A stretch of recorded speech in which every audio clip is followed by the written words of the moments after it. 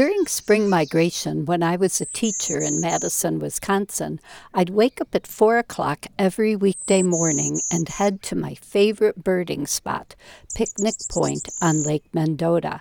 I'd have to tear myself away by 7:30 so I could make it to the bus stop half a mile from the park entrance to get to school on time. As warblers started appearing in late April and early May, it got harder and harder to leave, but I only missed the bus once.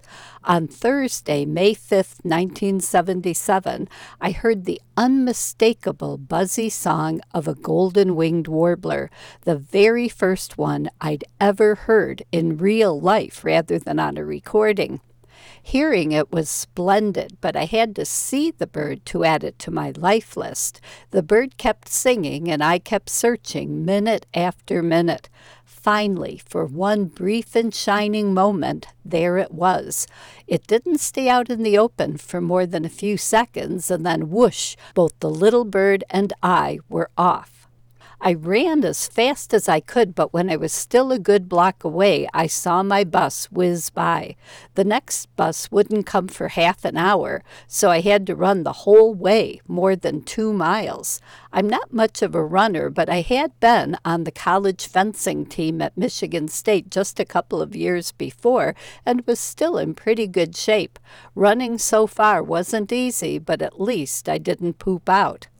Some of my middle school students were looking at me from a passing school bus, so I waved.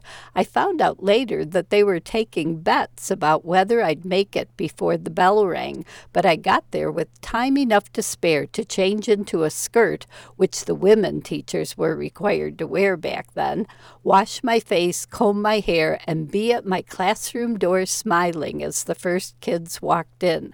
Never bet against a birdwatcher. Was that 2.5-mile run worth it for a momentary glimpse at a bird? It sure was. From directly beneath, golden-winged warblers look a lot like chickadees with their black bib and white cheeks, though they lack the chickadees' buffy sides. But even a momentary glimpse from the side, above, or face on a singing male reveals the ethereal golden yellow that gives this stunning bird its name.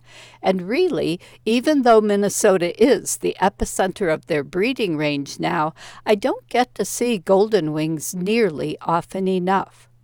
The golden-winged warbler is one of the rarest American birds not listed as endangered or threatened, and suffering one of the steepest population declines of any songbird species in the past half-century.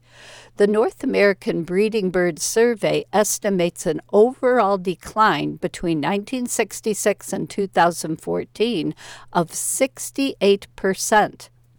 I may live in the epicenter of their most important range, but golden-winged warblers are fussy about habitat. I lived in my house over 20 years before I finally added it to my yard list. Golden-winged warblers nest in shrubby, tangled thickets and other early successional habitats, so our young aspen forests are ideal, at least during the nesting period. But soon after the babies leave the nest, their parents lead them to mature forest habitats. So protecting them requires protecting a patchwork of 2 different habitats up here, and we must also consider their wintering grounds in Central and Northern South America, where they require semi-open woodlands, including bird-friendly coffee farms under a forest canopy. Most coffee plantations destroy habitat for tropical birds, so the only coffee I buy is certified by the Smithsonian as bird-friendly. To celebrate the golden-winged warbler being named the American Birding Association's Bird of the Year for 2024, even while they're thousands of miles away right now, on January 3rd, I got a selfie of Eric Brunke and me at the Sax-Sim Bog, standing under the Augie's Boardwalk sign, which has a gorgeous picture of a golden-winged warbler. And when Eric and I went to the visitor center, there was a nice life-sized carving of a golden wing by John Jaronson, which I couldn't resist. The bird of the year may not be the biggest thing in the universe, but it's a good reason to give this splendid bird a little more attention. I'm Laura Erickson, speaking for the birds.